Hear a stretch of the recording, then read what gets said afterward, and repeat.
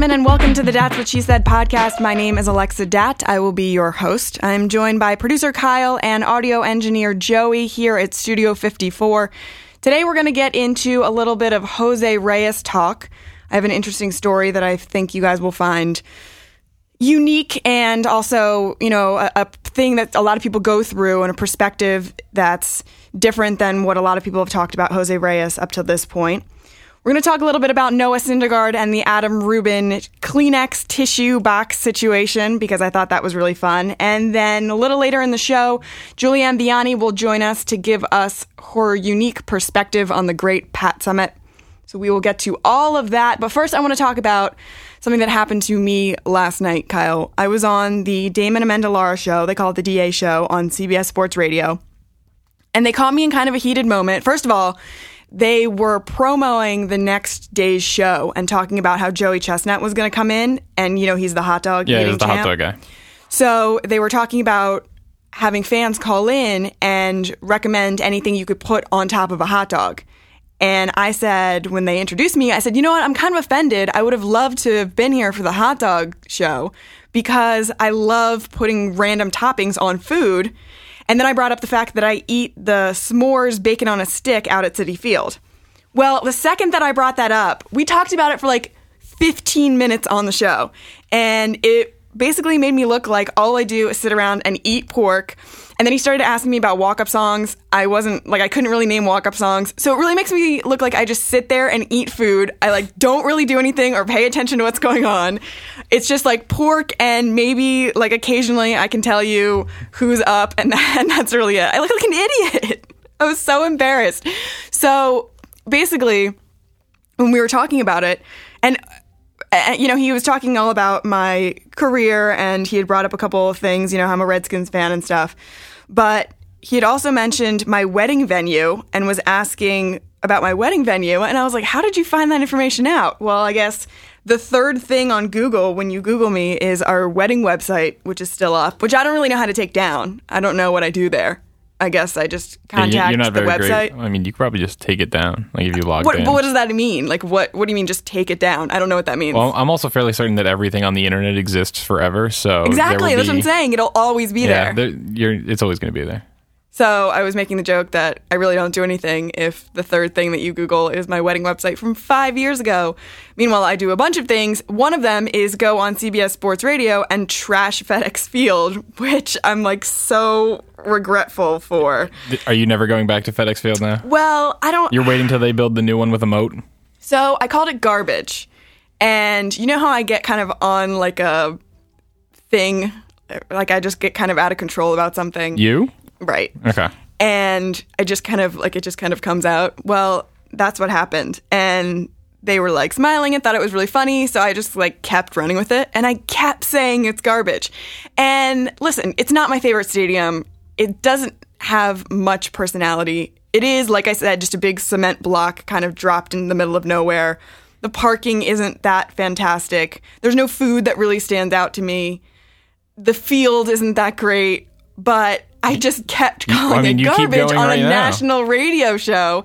And the one quote, of course, that they keep retweeting out, linked to the audio of the show, is me calling FedEx garbage. And not anyone cares what I think, because I'm nobody. But I just don't want anyone going to Dan Snyder hey, do you hear this girl who's been trashing your stadium? I don't know. He might turn around and go, I don't know who that is. And I don't really care, which is fine and would probably be accurate. He might also decide he has a blood feud against you after that. Well, yeah, and that's probably not somebody I want to take on. And I also wanted to reiterate that I have nothing against the organization or the players. It wasn't a human form that I was calling garbage. It was the actual FedEx Field stadium that I was saying wasn't my favorite. Anyway, we kind of took it and ran with it, and they keep tweeting about it, and I called Peter and I was I'm feeling a little guilty and a little nervous because what if people start coming after me about this? And he's like, it's okay. Maybe you just hit them up and say hey, can we highlight something else that I talked about? I was like, oh yeah, they're also doing that. They're highlighting the bacon on a stick. So literally I'm just the girl that eats pork and trashes FedEx Field. In your defense, bacon on a stick is kind of delicious. So, like, I wouldn't be too upset about that one. Well, also because it's covered in chocolate and then rolled in graham crackers and then doused in marshmallow. It's amazing. I mean, you could tell that I've done a million infomercials for it, sure. But also, I've eaten it, and it's Have good, you really only good. had it that one time, though, and you were like, this is really good? Because that sounds like a 9,000 calorie just bomb of a day. Yeah, to eat that. I had it once last year, and then I had a couple bites of it this year when we did the infomercial for it. Because you can't really eat it more than once a season, especially if you're supposed to be maintaining your figure if you happen to be on the scoreboard. But at least I didn't trash anything at Citi Field. That was a pro that came out of It's yesterday. because Citi Field is an actual nice place to go. Like even It if is you're really not, nice. even if you're not a Mets fan, it's just a fun place to go watch a baseball game if you're into that kind of thing. But Yeah. there's also lots of different beers and great food. Like it's a good time just to be there for a few hours. Well, and Gary Cohen made the point the other day on the broadcast that you can see the action on the field from any point on the concourse, on Yeah. the main level field, field level concourse at Citi Field, which is very unique to Citi Field. Most stadiums, if you get up and leave your seat, that's it. You don't see the action. You can see it on TVs walking by. But when you're at Citi Field, if you want to go out and go hang out at one of the plazas, or if you want to go grab food, you can turn around and still see Noah Syndergaard on the mound, yeah. which is an amazing experience. I don't know if I'm making up for the fact that I trashed FedEx by big upping Citi Field, but I feel kind of guilty, and I didn't want anyone to think that it had anything to do with me trashing the organization or saying anything negative about the organization. I love the Redskins, and they've hosted us there before, and Not anymore. we've had such a good time. I know. By the way, they're building a new stadium, which I'll probably be blacklisted from. They're just going to throw you in the moat. Like you're allowed to come, but they're just going to throw you in the moat and like. By the that's way, it. if they have a moat, I'm going back on CBS Sports Radio and calling that place trash. Why would you have a moat? We have all these, people walking in drunk. They're just going to fall into the moat. I guess This isn't Game of Thrones. I guess every stadium now has to have a new unique feature to it. So Yeah, you might wanna come up with a different theirs one. was let's have a moat.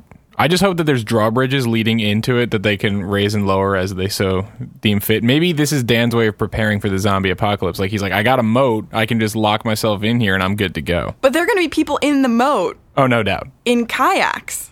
There's going to be people in the moat, just in the moat from falling. Like kayaks, there's going to be people who'll just fall into it because, as you said, drunken idiots. Yeah. Well, I do like the zombie apocalypse theory because if that happens, Snyder's really prepared. But that's only if he's got the drawbridges. It doesn't work like any other way. Well, it also doesn't work for me because I wouldn't be allowed in. You can tell I've put a lot of thought into this, by the way, so maybe we should move on. You watch too much Walking Dead. Yeah, I watch a lot of too much things. Speaking of me getting myself into trouble on Twitter, so I wanted to talk a little bit about the domestic violence issue with Jose Reyes and coming to the Mets, and whether it was worth it and what the fans thought. So I was doing a Twitter search, and I came up across a lot of fans who had different feelings about Reyes, some wanting him back, some not. And I understood both sides, and my feeling about it is very much an understanding of both sides, and that's kind of where I land. But there was one specific instance when I was searching on Twitter of a young woman who was mocking the situation. And that is where I drew the line. I got pretty upset. And she had posted something saying that she was excited to have him back, and there was a guy who had responded saying, he was man enough to beat his wife. And she said, well, he can slap me around anytime. And it kind of stopped me in my tracks and made me realize I don't know how serious people really take this situation. So what I ended up doing was I got in contact with someone who knew her, and I let them know how I felt about it. And I said, I just want to bring this to your attention, and I think it's inappropriate. Do with it what you want. I was not suggesting that anything happened to her or anything along those lines. I really just wanted it to be brought to her attention.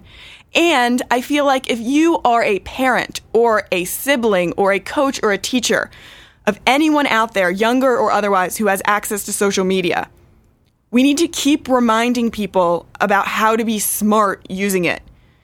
Having a conversation once with your younger brother saying, hey, don't be an idiot on Twitter, is not going to get through to them to the point where they won't then go mess up later.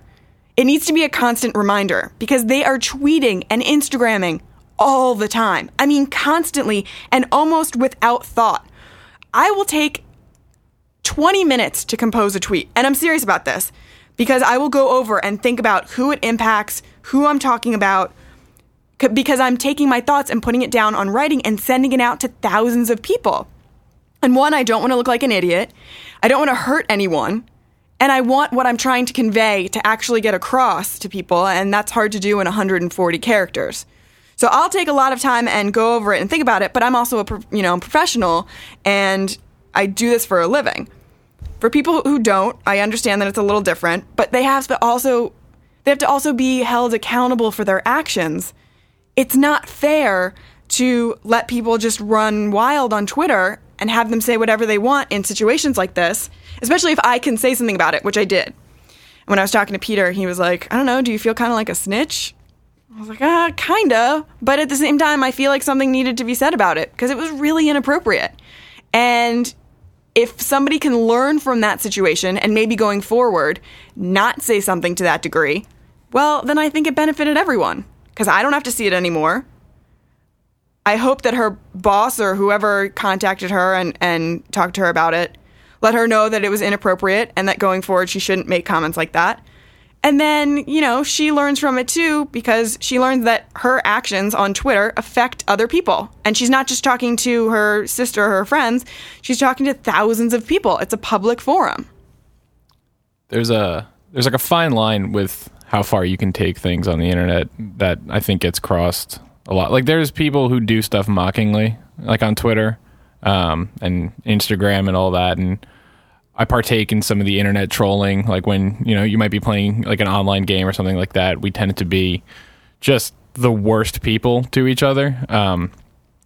But I saw those tweets you had showed me yesterday, and the one that started it just was fucked up. That's like the best way I can, put it for him, for what the guy had said. It's like, we all think that we have the ability, we all think that, we should just hit our wives every now and then. And Jose Reyes was man enough to do it. I mean, I was appalled. And you get trash like that on Twitter all the time. I guess he doesn't have a lot of followers, so he probably doesn't give a shit what he's saying. And then giving him the benefit of the doubt, I suppose he was trying to be funny. But I've heard comedians in context make, jokes like that. Daniel Tosh comes to mind, but his was like a really specific thing. And you also know what you're getting when you go to like a Daniel Tosh show. Right. This guy is not a comedian. Yeah. When you're going into a forum that it's like Anthony Jeselnik, who is a shock comedian who will say things in that moment that maybe once or twice you've thought in the back of your head, but then you're like, no, I'm not going to say that or act upon it. You know what you're getting. And if you don't like it, you don't have to pay the money to go to it. But on Twitter, anyone can just be like, I have this terrible idea and I'm going to put it forth and see what happens. Well, also, if you have a job, if you are any sort of respected professional, not only are you speaking for yourself, you're speaking for your company, the organization, you're speaking for your family, if your family is also on Twitter, because if you can be linked to your family and, somebody can say, blank's daughter was saying this or that, other people can then link that back to your parents or to your siblings or to your boss. And it affects way more people than just the individual that you're tweeting at and yourself. So I just wanted to put that out there, and I'm not the Twitter police. I've written some really dumb things on Twitter too, not to that extent for sure. But I also wanted to bring a little bit of awareness to it because, yes, sometimes we get desensitized and we don't realize that when something big happens in the media, we tend to drown it out and not pretend it is as serious as it is, and we can joke about it. And yes, I understand that there's humor in things that happen, and that's how a lot of people deal with it. But this specifically it just rubbed me the wrong way. And to be honest, I don't really find anything humorous about domestic violence. I don't get the joke if there is one. I don't think there is, but whoever's laughing about it, I'm not laughing with them. So I just wanted to point that out and, just say if you're out there and you're tweeting, just be careful and think twice about what you actually are putting out in the Twitter sphere. We'll see what ends up happening, but I just wanted to definitely put my foot down on people making jokes about it because that's really inappropriate. But something that was really funny yesterday that actually played out on Twitter also was what happened between Noah Syndergaard and Adam Rubin. And you were living under some sort of a rock, Kyle, that you didn't hear what happened. I was living under margaritas on the rocks. That was yesterday. Yeah, apparently. Kyle's hungover doing this podcast. I'm not. Showed up late. Oh, jeez. He claims it was the train. The train's a good excuse. I think you mean the train to Drunktown. All right. One passenger, you. The one train has shut down for the time being, and I am getting immense amounts of crap. You know how many times that people in this city have talked about trains breaking down? It's like a small violin. Like, nobody cares. Yeah. Well, it happened. You were late. I got a cab just for you, so I hope you're happy about it. Well, yeah, put it on my tab. Yeah. So I'll explain this story and what ended up happening. Noah Syndergaard and Terry Collins lied about Noah's bone spur. You know, Steven Matz had one, then the organization leaked that Noah had one. So everyone knew about it, and the media knew about it after the game. And when they asked Noah and Terry about it, they both denied it. So essentially, Adam Rubin from ESPN wrote an article stating both those facts, that someone from the organization had said that there is a chance that Noah has a bone spur, and that Noah vehemently denied it. Come the next day, we find out, no, it absolutely is true, and Noah lied. So Adam Rubin's standing in front of Noah's locker, and as Noah's admitting that he lied, he hands a box of tissues to Adam Rubin, because Adam, after he had found out that Noah lied, went on Twitter and was like, you know what? I've been doing this a long time, and when athletes or players lie to me, the relationship changes. And was sad, and was saying, you know, it's really tough. It's tough when guys just lie right to your face. And so Noah saw that, and when Adam was at his locker the next day, because basically Adam made it sound like he was being broken up with by his high school girlfriend. He was like, relationships just change, you know, I'm like totally bummed out. Noah gave him a box of tissues and was like, hey, this is for the waterworks if you need these, if it ever starts again. And Twitter had a field day with it. So I understand both perspectives in terms of Noah being funny and Adam wanting to vent on Twitter, because Adam's just there to do his job. He's there to collect facts. That's what his job is. And when you're trying to collect facts and get the truth, and you get anything but the truth, because apparently he can't handle it, I don't know why, Noah didn't want to use it as an excuse. Honestly, that's what he had said, which I understand. But if you're going to end up having to come out and say something about it eventually, which you know is going to be the case because somebody in the organization leaked it, then it just makes sense to say it from jump. And then you won't have Adam Rubin being sad that he got broken up with, essentially, by Noah Syndergaard. I wasn't totally under a rock yesterday. I did see the tweet Noah sent out, or directly to Steven Matz, of Tommen jumping out of the window. That was the best thing. I love... By the way, if you didn't see the tweet, he said, hey, Steven, you want to talk more about bone spurs? Steven Matz? Matz? And then just showed Tommen the gif of him diving out of the window from the season finale of Game of Thrones. Just, spoilers, I guess, by the way. I just love the way Noah interacts on this team. Just about everything he does. He's winning on social media. He's great At every corner. He's figured out, I mean, because he's younger than us, he's figured out how to like carry that internet savvy across him being just a good pitcher too. He's like, oh yeah, I can have fun on social media without taking it to these absurd levels, and I'm just going to post ridiculous things, and here's not a picture of like me eating a bowl of spaghetti. It's just here's me, and I drew my face next to like Cologne, and I wanted to be in the home run derby for pitchers only too, but they didn't have me on the ESPN thing, so I made a paint picture as well. I like the way he interacts on social media. Well, speaking of spaghetti, a little kid sent him a project where he, I guess, drew Noah Syndergaard and put spaghetti as his hair. And Noah wrote back, that's the best you can do. And before anyone killed Noah for killing this little kid, Noah was like, hey, sorry, that was really harsh.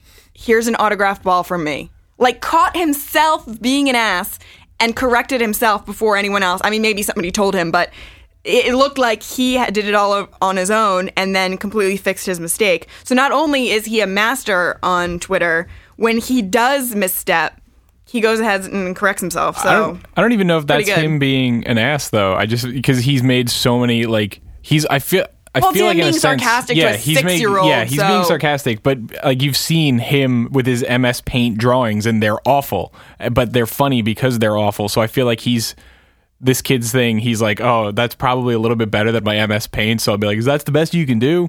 And then I guess he realized, oh, he's 6, he doesn't even understand sarcasm yet, so here's a ball, you know? Right.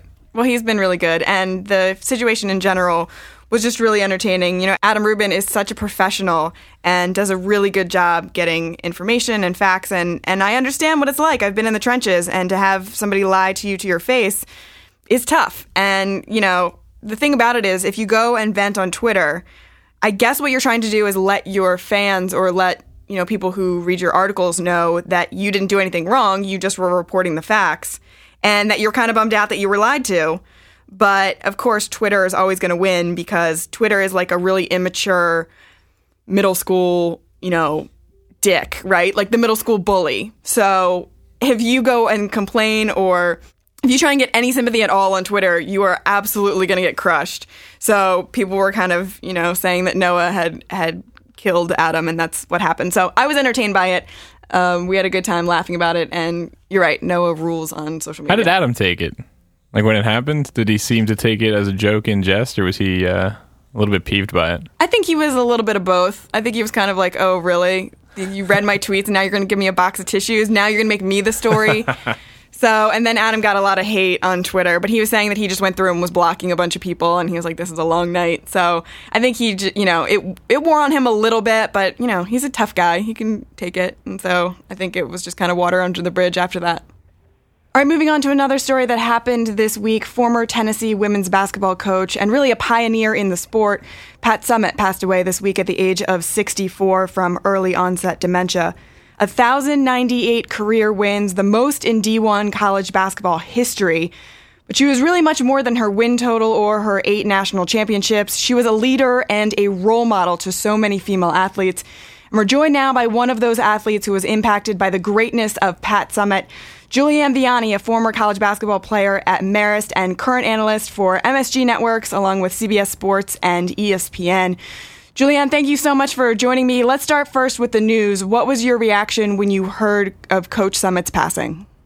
Well, I knew she was sick, and on Sunday I got word because I was doing a game, the New York Liberty, and there's a huge buzz about her basically being on her deathbed, and that was surprising. Everybody was around the arena wearing Tennessee shirts, so I knew that it was pretty bad, that she made a turn for the worse. I was a little surprised because I know with dementia, people usually, I don't know, like personally, too many people that have dealt with it, but I know like people usually lose their minds before their bodies go. So I was a little surprised that it was happening so fast. I knew it was coming, and it really saddened me. It was a tough time. It was a tough day for a lot of people because we all knew she was on her way out. And so I was surprised, I think, but not at the same time, just because we knew she was really sick.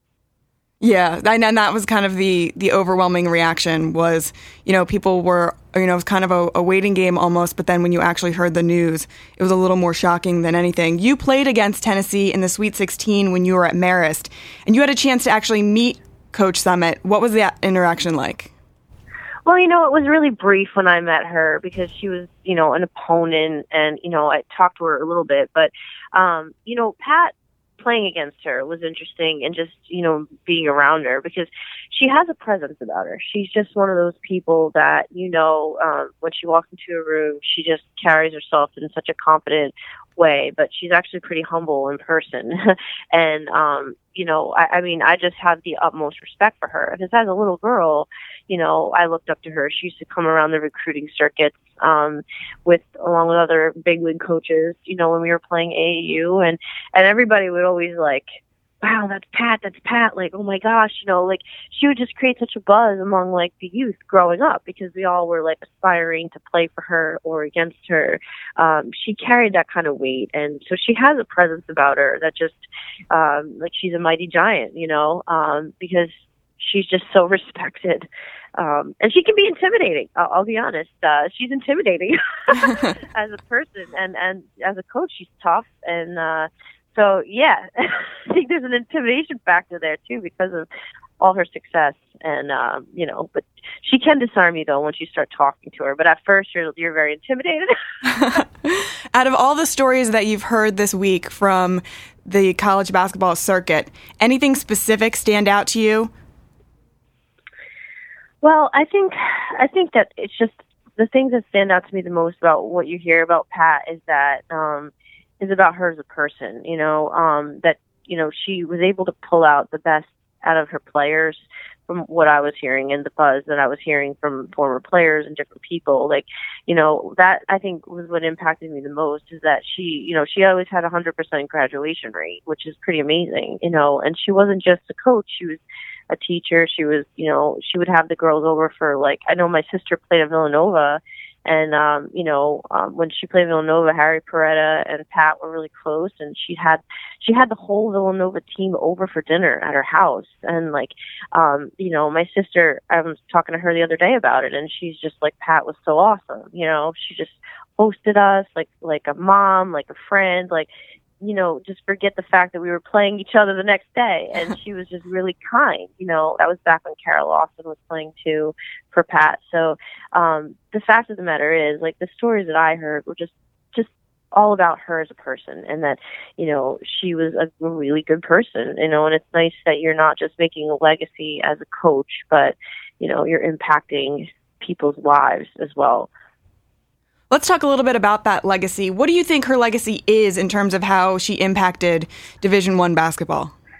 Well, when I think of her, I think of Kay Yow a little bit, because if you look at what Kay Yow has done, she was always, you hear all the stories about her, and then she passed away from cancer and stuff, and you hear all the stories about how she impacted players. Well, I think that Pat, even more so, has such an incredible legacy that it really can't be matched, because she started in that era. I mean, she's the one that got women's basketball and just going and getting the crowds and the fans into it, between her and Gino Auriemma. I mean, they really brought women's basketball to another level. So I think that she just really proved that a woman coach can do it too. She's a female coach, and she was able to have the kind of success that she had. And her impact on basketball will forever ring true, because nobody's really been able to match her in what she's done. And the only reason she had to stop was because she got sick. So, she would have kept ticking away for years to come, coaching and going, if she hadn't gotten sick. So, I mean, it can't be matched, her legacy. And that's one of almost the most absurd parts about this, is that she passed away so young, and she would have had even, a greater impact had she kept coaching, and we would have been able to see this legacy grow and grow. But it's an amazing legacy, in and of itself, and what she has done. Now that she's gone, do you see anyone who could be the next pioneer in the game to keep the sport growing? Well, I always think of Gino Auriemma with her, but he's kind of in the same category as her, because the two of them were always, along with Muffet McGraw, kind of the three, I feel coaches that have paved the way in women's basketball. And I don't think anyone that I can see currently can truly match her. You look at Tara Vanderveer, you look at all these coaches that are pretty top in the game, but I don't think I can compare somebody to Pat Summitt, because she's just such a legend. There's so many great coaches, and I think only time will tell. The only person I can compare her to at all is Gino Auriemma, because at UConn, because the two of them have that killer instinct as coaches, that, I don't know, that assassin competitive mentality that has gotten them where it's gotten them, and I don't yet see anybody actually quite like the two of them at all coming up. But it's early. Who knows? We'll see over the years who can rise to the top. Because, the cream always rises to the top. So I think that there's a lot of potentials. Dawn Staley is definitely rising to the top fast at South Carolina. If you think about what she's done the last few years, she turned South Carolina around completely and really brought them to, the finals, all the way down to the Final Four and stuff. So I think she could be a coach that continues to rise in the ranks, because she's already proven it in a short period of time. So, we'll see, but Pat's in her own category at the moment. Yeah, she absolutely is. A pioneer gone too soon. Julianne Vianney, thank you so much for joining us. College basketball analyst. You can see her on CBS Sports, ESPN, MSG Networks, and you can follow her on Twitter at Julianne Vianney. Thank you, Julianne. Appreciate it so much. No problem. Thanks, Alexa. All right, that'll do it for this week on That's What She Said. Kyle, thank you so much. Joey, thank you, as always, for having us, and let's go get a snack.